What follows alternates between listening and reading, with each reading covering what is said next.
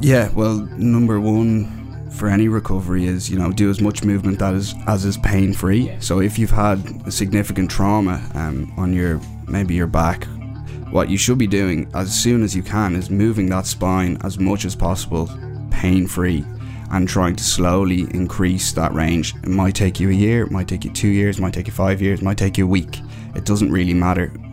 If you just consistently take that joint through a pain-free range of movement, your central nervous system has no option but to respond to and adapt to that movement, and slowly but surely it will increase and get back to hopefully a full healthy joint.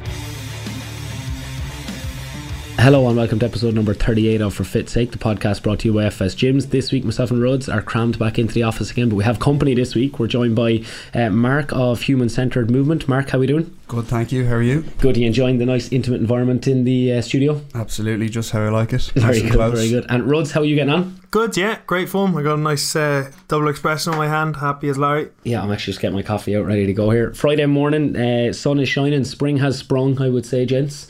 Everyone's in a much better mood. I don't know what it's like for you guys, Mark, when you're training people, but when the sun is shining at 6 a.m. in the morning, everyone kind of bounces into the gym in a bit better form. Yeah, 100%. It makes a massive difference to everyone's energy and their mood, which is always great. Yeah, we should talk a bit of circadian rhythm again with the main man Alan Flanagan. We would get him back coming into summer again. Everyone was loving him, chatting about that. But Rhodes, how do you find your mood is generally when the sun is shining and it's getting a bit warmer? Are you kind of happier, just sweating more generally and kind of wrecking the gym, or are you in a better mood? No, I'm going to go against the common opinion. Like, you can't control the weather, so jeez, it doesn't. I dictate my own mood. That would be. I know that sounds against common trends, but do you not just when the sun's absolutely bursting out there, go, "This is amazing"? Does it not make you feel? It definitely helps, but it just doesn't dictate my mood, because you can't control the weather. This is standard Rhodes answer, Mark, to be honest with you. Anyway, we're not here to chat weather, we're here to chat about movement. So, Mark, just before we jump in, pulling up your bio, you're listed as a movement scientist. What is a movement scientist? That's an excellent question. No, that's an absolutely excellent question. Movement scientist to me means that someone that is intrigued, fascinated by human movement and how we can optimize it or improve it. So my background is I have a BSc in Health and Performance Science through UCD. Great course. All the lads here with us. And I have an MSc research masters basically through biomechanics, looking at injury prevention of hamstrings. So my background essentially is in research of human movement. So take that one step further. Now I'm a movement scientist. Okay, very good. They are two things. Then in terms of your practical application of, it's obviously very academic based, how did you build up your practical application? Was it while working with people while you were studying, or how have you built up that over the last couple of years? So first and foremost, it would have come through my own strength and conditioning. So I would have played rugby in secondary school and then in college as well with UCD. So I would have had from the age of 15, 16 all the way up to 24, 25 like a structured strength and conditioning program every single year. That's where it would have started. After that, then it would have been training friends, training parents, training aunts and uncles, cousins, whoever it is wanted it. And then recently, in recent years, when I started with Human Centred Movement, it began training people. Firstly was to feel better, and now it's to move and feel better. Okay, and then what you're doing in Human Centred Movement, what's your philosophy? Is it? So we call ourselves a movement clinic. It's a new term, and that we obviously made up. And what we do it's got a nice ring to it, though. Yeah, it does, doesn't it? Yeah. What we do is we help people to move better. So whether that's an elite athlete looking to maximise their performance on the pitch, or it's an 87-year-old lady who's just had a fall and wants to be able to get up off the ground better, that's what we do. The way we work is, the company is myself and my business partner Hugh Byrne, who's a physiotherapist. The two of us will take someone through a full body assessment. So that will consist of a postural assessment, a gait assessment, a functional movement screen, a mobility screen, and then a physiotherapy screen. What we try to do is get to the root cause of what their restrictions are, why they might be, and then how we can then get them on the path to improving that, to free up their movement, to allow them to do whatever it is they want to do. Okay, it's obviously very in depth then, and having the two perspectives, I suppose we've got physiotherapy here, and we would think it's a great thing that we offer at the gym is we've got good collaboration between our strength and conditioning coaches and our physio. I can imagine for you coming from a very movement based background that you guys are probably on the same page very quickly, and you can get very in depth and intricate with your assessments. Yeah, massively so. I think the multidisciplinary team aspect of it is one of our biggest strengths, and I know it is your guys too. It just allows you to get a different angle on something. So what I see in someone walking might be completely different to what Hugh sees, but we actually have a moving conversation then throughout the assessment that I say, okay, I saw a hip drop there on that left side when they heel planted, and he might say that's not what I saw over rotation of their rib cage on the right side when that heel dropped. And it just allows us to sort of like tease it out and figure it out, take it almost like a puzzle and try to work it out. Like why is this happening when this person moves? What is the restriction? Where is that restriction? How do we find out exactly where that is and get to the root cause of that? And who pulls rank then when you have a conflicting issue? I'd probably let Hugh do that. He's got a PhD, so I let him. Fair enough. It can that get a little bit tricky though? Can it ever become sort of too many chefs? You know, when you're trying to, if you just, you know, does it get a little bit sticky between you guys sometimes? No, not yet, thankfully. Okay. And hopefully it stays that way. No, so what we've both studied in college maybe isn't completely applicable to what we're doing today. So the research we've done after college is what has had the biggest effect on us, and we've kind of studied the same things, albeit he studied it from his physiotherapy eye and I've studied it from my movement science eye. So we know the principles we're looking out for, and they're minor differences, and sometimes we don't know is the answer, which is fine as well, but we'll just figure it out. And in terms of the corrective procedure then, it's obviously having two eyes spotting issues. You've got two brains then putting together, you can put together really comprehensive plans for, like we always say that, Ruds, when we're trying to screen someone, I could show you something on a video just to get a second opinion. You might help me see something different, but then the conversation quickly goes to how do we fix this? And then that collaboration is what can really help to put together good programs or good rehab for people. Yeah, I think the plan is so important, because I know if with you guys, like the assessment's just the start of it, and then it's the plan after it. Because like, for instance, if I have a restriction in my hip and you see me squat and you tell me, Reds, you got a restriction in your right hip, but then that's the end of the conversation, that leaves me in it doesn't leave me in a much better position. I know I've got a restriction, but I don't know how to fix it. So like, I think for us as practitioners and coaches, the biggest thing is like you said, get to the root cause, but then give someone, okay, this is the process, this is the steps we're going to do, because then you leave that session going, I know I've got something I need to work on here, but I know there's a plan in place and I just need to trust the process and get working on it. Yeah, 100%. A lot of the people we would get in might have preconceived ideas about, you know, their joints. So, for instance, like, oh, my hip doesn't rotate well because, you know, the joint capsule is really tight and that's just the way I am. Where do people get this? Like, your guess is as good as mine. I don't really know. Maybe it's through just whatever practitioner they saw before doesn't have a full scope, or whatever educational system they went through doesn't have a full idea of what the human body can do. But like, there's one thing that everyone knows, and it's that the human body just adapts to whatever it is you do. So if you never move your hip, it's not surprising then that your hip is going to be stiff. If you consistently move your hip through its full range of motion on a daily basis or often enough, it's not going to be surprising then that you have full range of motion in that hip. It's literally boils down to something that simple. So a lot of the stuff we do is education around, actually, this isn't the way you have to be. You know, your hip doesn't always have to be tight, or the capsule doesn't always have to be tight. Yeah, the body can adapt and make changes, like at a cellular level, and like right in at the joint, like the mechanoreceptors right inside the joint. They're going to give feedback to the central nervous system, which will then give feedback to allow a little bit more movement in that joint. Yeah, it's fascinating. I find it like it's exactly like sort of preconceived notions, but some people could have gone through, I think trauma is slightly different.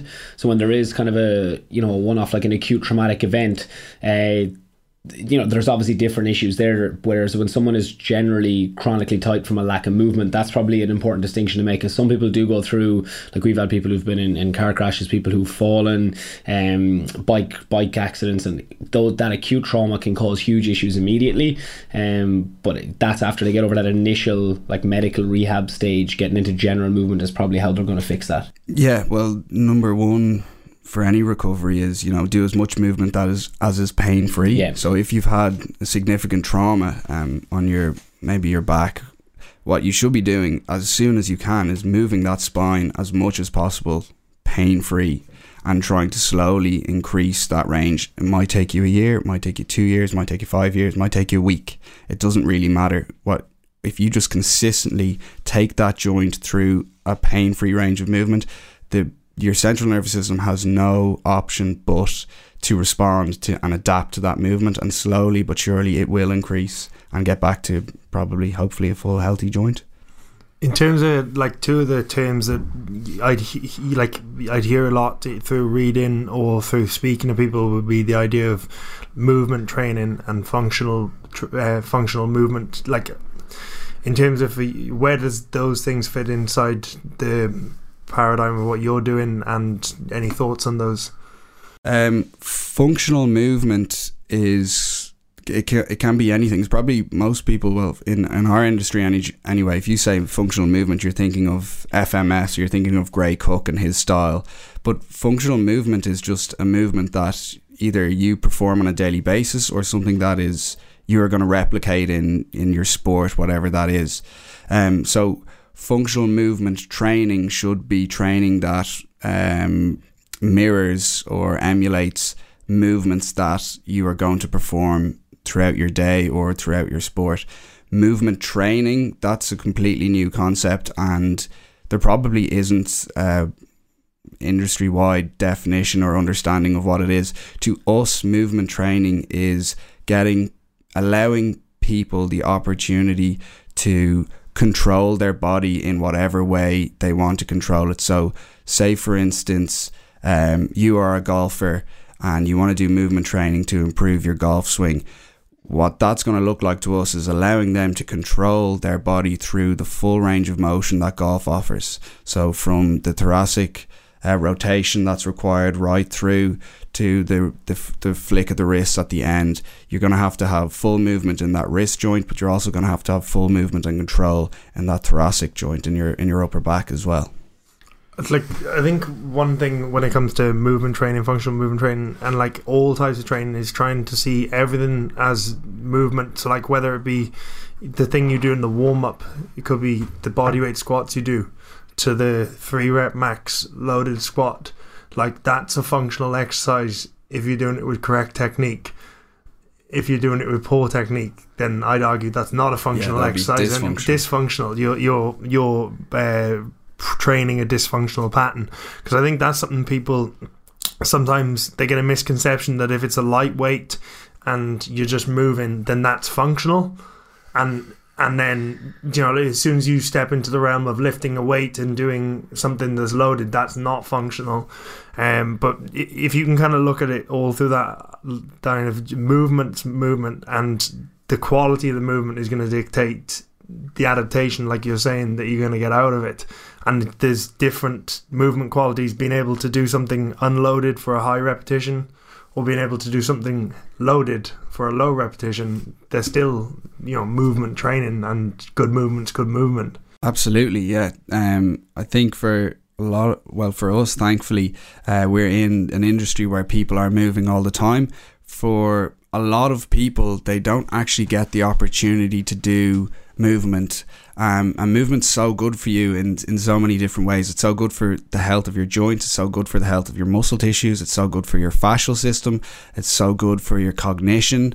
And what a lot of people don't get is regular movement throughout the day. So a lot of people are bound to a desk. Like, we're sitting down now at a desk and we're kind of locked in. So I've got arms either side of me, so I can't move to the side, and I've got a desk in front and the chairs behind me. So I'm literally locked into place. The one thing everyone knows is that if you don't use it, you'll lose it for all movement. And that's sort of the methodology or the mantra that we use is, if you can improve your movement capacity, but you have to use it. The one thing we know is if you don't use the range of motion you have in any joint, any plane, you will eventually lose it. The brain will just think that it's an irrelevant system to have on its plate and just get rid of it. Just delete that program, essentially. Do you have any tips for someone who's listening and they think, okay, that's me, I'm stuck at my desk all day? Like, how would you practically get someone to be able to implement more movement through their day? So the first thing is if you're going to have to spend time at your desk, or if you're going to have to spend a certain amount of time in one position throughout the day, you're going to have to do something outside of those hours that are going to give your joints or give your muscle tissues the movement that they require. So a really simple way that what we approach it as is a daily mobility routine or a daily movement routine. It's really as simple as taking each of your joints through its full range of motion. We actually have one on YouTube. If you search human-centered movement on YouTube, or if you go onto our Instagram channel, human-centered mov, you can click our link and there should be a daily mobility routine. You click there, it takes 9 minutes and it takes every single joint through its full range of motion. And what that does, the full program is 9 minutes. Full thing takes 9 minutes. It's just 3 reps each way of each side. It's really simple, and the thinking behind it is really simple. So let's take a step back. Say we're 200,000 years ago, we're hunter-gatherers. The environment we're in allows or gives us a huge amount of movement, so we have to do certain movements throughout the day that end up keeping our joints healthy. Fast forward to where we are today, our environment is completely different. It's in a chair, it's leaning forward, leaning backwards, minimal rotation, joints go straight up, straight down, minimal rotation in the joints. So the environment has changed. We are going to have to do something outside of that time to give the joints what they would get naturally. So naturally you would get a full range of motion in all your joints. We don't get that now, so we're going to just have to give that to them. In terms of, like, when you talk about rotation, use it or lose it, like, one thing we've spoken about here on the podcast before is the idea of not just moving in one plane of motion. So, like, most traditional gym exercises are one plane of motion, whereas some of the things like animal flow or Turkish get-ups or unconventional training forces you to rotate or forces you to move in 2 or 3 planes of motion at once. Do you think that's a big thing for people in terms of improving their movement quality and moving better and being in less pain? 100%. That is probably the most important thing. So if we take any joint in the body, let's take the ankle for an example. The ankle joint, within the ankle joint is what's known as synovial fluid, and it's what allows the joint to move freely in and around. It stops basically bone on bone, so it's like a nice lubrication almost. The only way to replenish your synovial fluid in your joint is through movement, so it doesn't come through blood supply. So if we take that, then the only way to have a full healthy ankle joint is to consistently move that ankle joint through its full range of motion. Just started rolling my ankles under the table for fear. Fear of losing your movement. Yeah. So multiplanar movement is massively important to keep those joints healthy. So if you are going to be squatting and benching and they're straight up, straight down, that's great. But in your program, why not throw in some rotational movements for the hips, for the ankles, for the shoulders as well? So you're going to do heavy sets of bench while you're resting. Just take your shoulder through full range of motion so that you're giving that joint and that synovial fluid, you're replenishing it, but you're also still doing, your main goal is to lift that weight. You're doing that, but you're also giving yourself and your joints the health that they need. I had a question there where you were kind of, when you're talking about the kind of functional training and movement, how important is strength to movement? Like, do people need to be strong to move well? If you're just to take general movement, to say a squat, or like, what's the most basic movement you think? Does strength help in movement? Yeah, strength to me through movement is control. So uncontrolled movement is possibly like what we were talking about, the example of the squat. That's a dysfunctional squat. If you can't control your knee joint, that's a dysfunctional squat. So strength through movement is control. So you should have, and you should aim to have, full control over a full range of motion in any pattern. So people like if you're doing, say, like a crawling exercise, if you were to slow that down and focus on crawling as a skill, and trying to take that movement as slow as possible, you're going to get much more movement into your wrist joints rather than crawling as fast as you can up the gym and just pounding the ground with your wrists. And it's that control that, to me, is strength through movement. You're obviously watching our Instagram because we're doing so much crawling at the minute. Yeah, a good one, a good little phrase that I picked up from Perry Nicholson, the guy Stop Chasing Pain. His workshop was the idea of speed hides need. So if you can do a movement and you can only do it fast, whereas bear crawls you can only crawl fast, but then when you slow it down you can't do it, that shows that you have a deficiency, that you're just hiding through speed and momentum. Whereas if you can do it slow, it'll be easier for you to pick it up and do that movement at pace and still be able to own it. Yeah, I'm sure we all know that. Whenever you've gotten an injury and you've gone to a physiotherapist and they've prescribed you with a program and they're like, whoa, slow down, and then you slow down. As soon as you go home, whatever it is, 10 sets of hip lifts, you're just going to bang through them because it's really difficult to do it slow. Yeah. Because you're bad at it, you're not going to want to do it. But ideally, for full control and full strength over that movement, you have to be able to do it slowly. You see that runs in like animal flow, yoga, everything that's done, like any of the workshops we've gone to, it's like the pace that these guys can do things at is so slow. Yeah. You're in very compromised positions that require stability, they require movement, flexibility, and that's kind of, for Mark, like, do you see, like, what's the difference? Like, if we're talking movement, there's definitely people listening to that are like, movement. When we keep saying movement, they're like, what are they talking about? Are they talking about getting more flexible? Are they talking about being stable? Because you're talking about a golf swing. I think that's a really good example. Somebody to go through full range of a golf swing, to have mobility, but you need a huge amount of stability as well. It's like, what's the crossover there? Is it a bit of a grey area, or like, how do you balance those two to have good movement?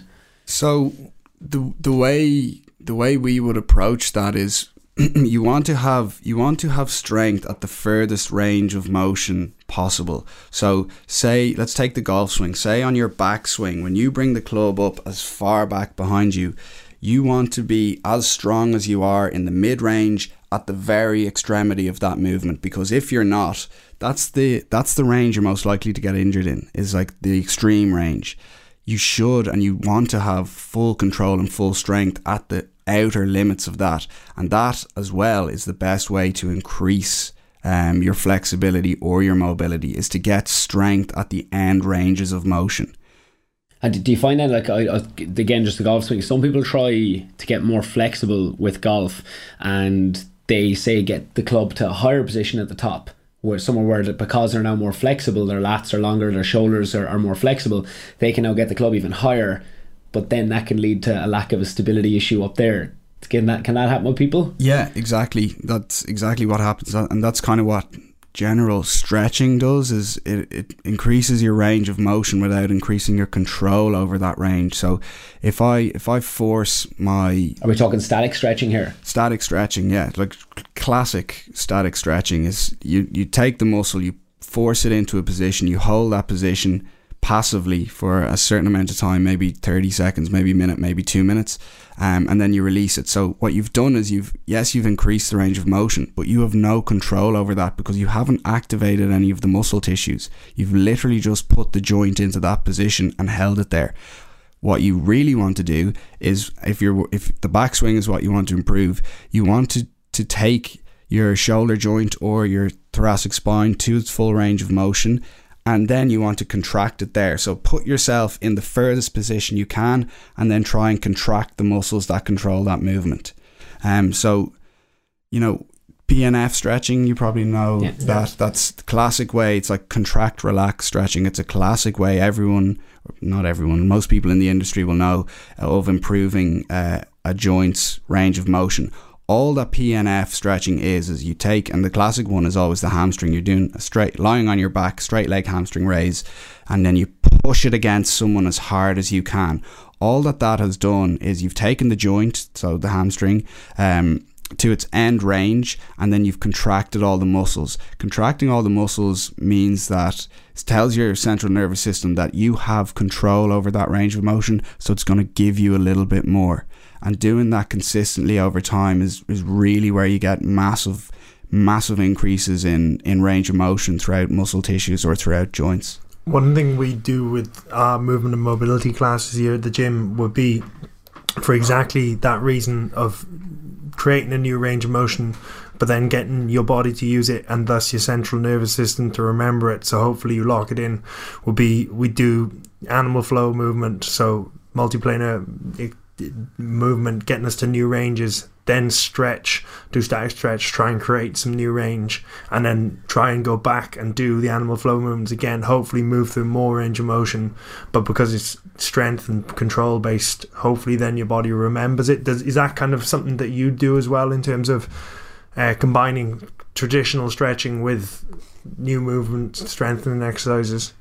Yeah, we would. The only thing is we would never static stretch. We would think of it as inefficient. Mm-hmm. So we would just always do an active stretch. But yeah, that model that you're saying there is exactly what we do. So you might, for instance, if you come into our clinic, you might have someone who is lacking ankle range for their squat. So what we might do is put their ankle at end range, contract and relax the muscles, so basically stretch it but in just a more efficient way, then get them to squat, then get them back in again on their rest and get them to contract and relax the muscles again, and then get them to back to squat. So you're opening up a new range of motion, and then you're teaching the central nervous system that you have control over that range of motion, and that is essentially what gives you better control over your movement and improves your flexibility.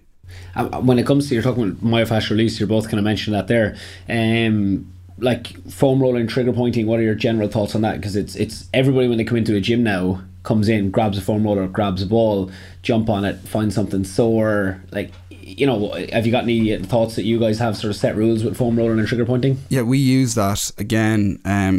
Like with all these techniques, you should be using them to get the benefit out of them, but not ever just like going down the rabbit hole of one. So yeah, we use the first thing that anyone does when they come in for their program is a little bit of myofascial release or trigger point work, and they do that on the spots that either give them the most amount of grief or a problem area for them that they need to improve. Scientifically, it's been shown that you get a short increase in range of motion after foam rolling. We just use that, so that's a great thing. Brilliant, you should use that. So all our clients do it minimum of 2 minutes, because that's how long it takes for a muscle tissue to adapt or change its range of motion, and then bang, get straight in and use that new range of motion and make it, cement it. And do you think then with the foam, like, so say for example the hamstrings is a good example, if I do some trigger point work at the top of my hamstrings just where it meets my glute, 2 minutes each side, and if I just go straight into a set of RDLs, will I have more movement based on the trigger pointing alone, or do I have to add some kind of dynamic stretch then have the range? Am I going to have the range straight away? You will have the range straight away, absolutely, but why not add in like a quick dynamic or active stretch and then go into the RDLs? Just double down on it. So yes, open up a quick little window for yourself to improve your range of motion, smash that window open by doing some active stretching, then go into your strength work, and then just keep giving the body, just keep giving the central nervous system little hints like, okay, I want this range of motion, I'm going to use this range of motion, and that's what that will do. I think two kind of important things you said there for people, like two of the biggest mistakes I see when it comes to foam rolling is kind of purposeless foam rolling. So it's just like go in, you're doing an upper body session and people come in and start rolling their calves. So like purposeless. And then the other thing I'd see is people not spending enough time on it, so it's just kind of 30-second roll and then move on. Like you said, it takes 2 minutes for your nervous system to start making a change. Same with like contract, relax stretches or stretches.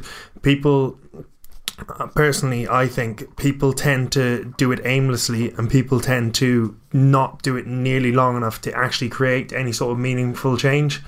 I think they'd be kind of two of my biggest mistakes that I see people do when it comes to foam rolling and stretching. Yeah, we've all seen it. Like you're going in to do a set of bench, and you see people on the gym and they're just flying up and down the foam roller all over their back. Now it feels good, don't get me wrong, but you've wasted, if we're talking pure performance here, you've wasted that period of time where you could have just been focusing on one spot, one area, done it for 2 minutes, and then gone in to do your bench. I think as well with the foam rolling, it's something that a lot of people we'd get one of the questions that came on Instagram, which I'll throw to you at the end, like in terms of like body tempering and stuff, like it's like we would just use, a lot of my clients can't foam roll properly because there's pain blockers in your body. When something is really, really uncomfortable and very sore, if it's on your IT band, your body will naturally roll slightly to the left and go on your quad, which isn't quite as sore. Your body finds ways to push you away from what it knows is going to be very uncomfortable. So sometimes we kind of take that out of clients' hands and we help them actively foam roll by using barbells and very lightly rolling them in the uncomfortable areas. That's no different to the pressure that they could apply themselves with a foam roller, but they're like, oh my God, I didn't realize it was that tight. And it's like because your body is stopping you from getting into the really sore, tight areas. So when people do foam roll, if it's incredibly painful to the point where you feel like you're avoiding areas, you don't have to be in agony. You can put your other foot on the floor, you can use support, you don't have to kill yourself, and you eventually break it down. Because some people, I've seen somebody I used the bar with to do a little bit of work, like I'm holding the bar and very lightly rolling it. They're down the back of the gym the next day, literally putting all the weight onto the bar and trying to kill themselves. You're like, that's not what we were doing yesterday, you know. It's like, I think it's one of those things, if people actually commit to it, pick a spot. So pick, say, your IT band, stick on the IT band for 2 minutes. Don't roll your IT band, your hamstring, and your quad in that 2 minutes. Just pick the one thing. Find something that allows you to, you talked about pain-free earlier. You can do it without being in excruciating agony where you're holding your breath and not relaxing and not getting the benefit from it. Like, people have to find a level that works for them. Yeah, simple rule we use is if you can't take a full breath in through your nose, a full diaphragmatic breath in through your nose, into your belly and out through your mouth while you're foam rolling, you're on a spot that you're not able to do. So you need to maybe ease back off that. You should be able to breathe fully on it. If you're holding your breath, like just what that's going to do is all your muscles are just going to be really tight, so they're just going to push against whatever tool it is that you're using. So you want to be as relaxed as you can. If you can't take a full breath, just ease off a little bit. Golden rule. In terms of like we got the opportunity to speak to you today, like I'm always keen to learn off people, like so you'd obviously be an expert in this area. Like what is something you're looking into or studying at the moment that is kind of really changing the way you practice, or is just like a nice tool that you're adding in? We're using, so when people think of mobility, there's one person that jumps to mind is Kelly Starrett, which is all the foam rolling and the trigger point therapy work. There's another guy called Dr. Andreas Spinea who founded a company called FRC, or Functional Range Conditioning, and what he has done is essentially changed mobility from, the word in my mind, from just the passive to passive and active. So he's a big proponent of, you know, taking your joints through a full range of motion on a daily basis and doing this sort of active stretching where you're contracting the muscles either side of the joint to improve the joint control.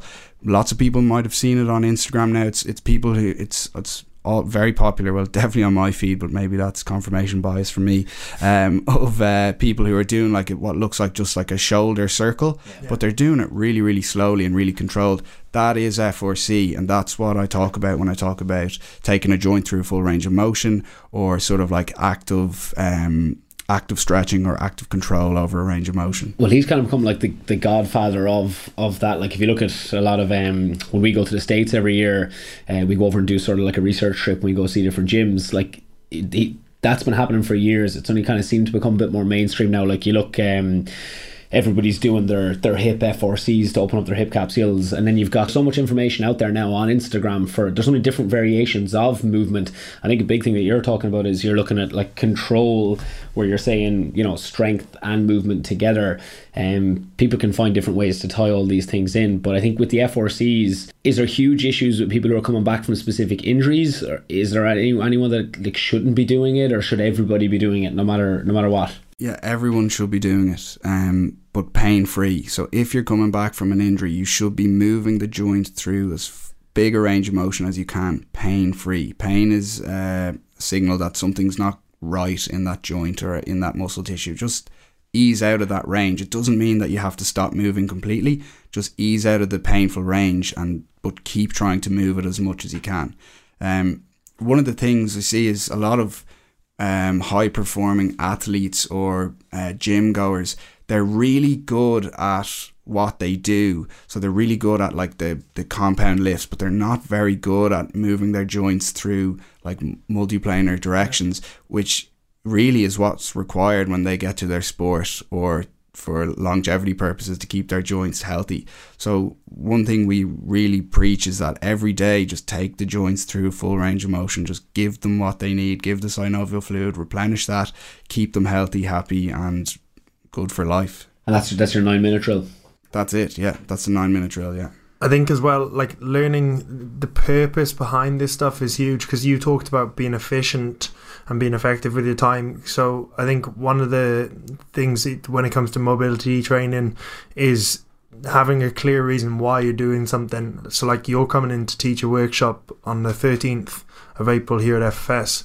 So like I'd recommend anyone who wants to improve their mobility come and actually find out like what you're meant to be doing, why you're meant to be doing it, and how you're doing it. So then that 9-10 minutes of your day is productive and you actually see a change instead of the random rolling of the calf. So in terms of just letting people know, like, can you give us a little bit more background of what you're going to be doing on the 13th here and where they can get information about it? So yeah, on the 13th between 12 and 3 I'll be here in FFS. You can get more information through our website if you go to our workshop section. You can also get it through our Instagram if you click on our link tree. A link will come up for the workshop. Essentially what we're going to be doing over the 3 hours is teaching people firstly a daily routine to keep their joints healthy and happy, and secondly how to improve the range of motion through maybe sticky muscles or areas that people have had a lot of trouble with. So like a big one is hamstrings for people. People are always stretching their hamstrings, but they're not doing it efficiently enough. You could be stretching your hamstrings for a minute using these FRC principles, and the benefits you get will far outweigh 10 years of doing 30-second forward folds or sticking your leg out. I call it the hurling stretch. Yeah, like that, exactly. Yeah, that's exactly it. You could just be more efficient with it and just learn how to have strength and control over that range of motion, rather than thinking that a muscle is tight. It's just weak at that range of motion, and the central nervous system says, I don't want to go there, so it just stiffens you up essentially.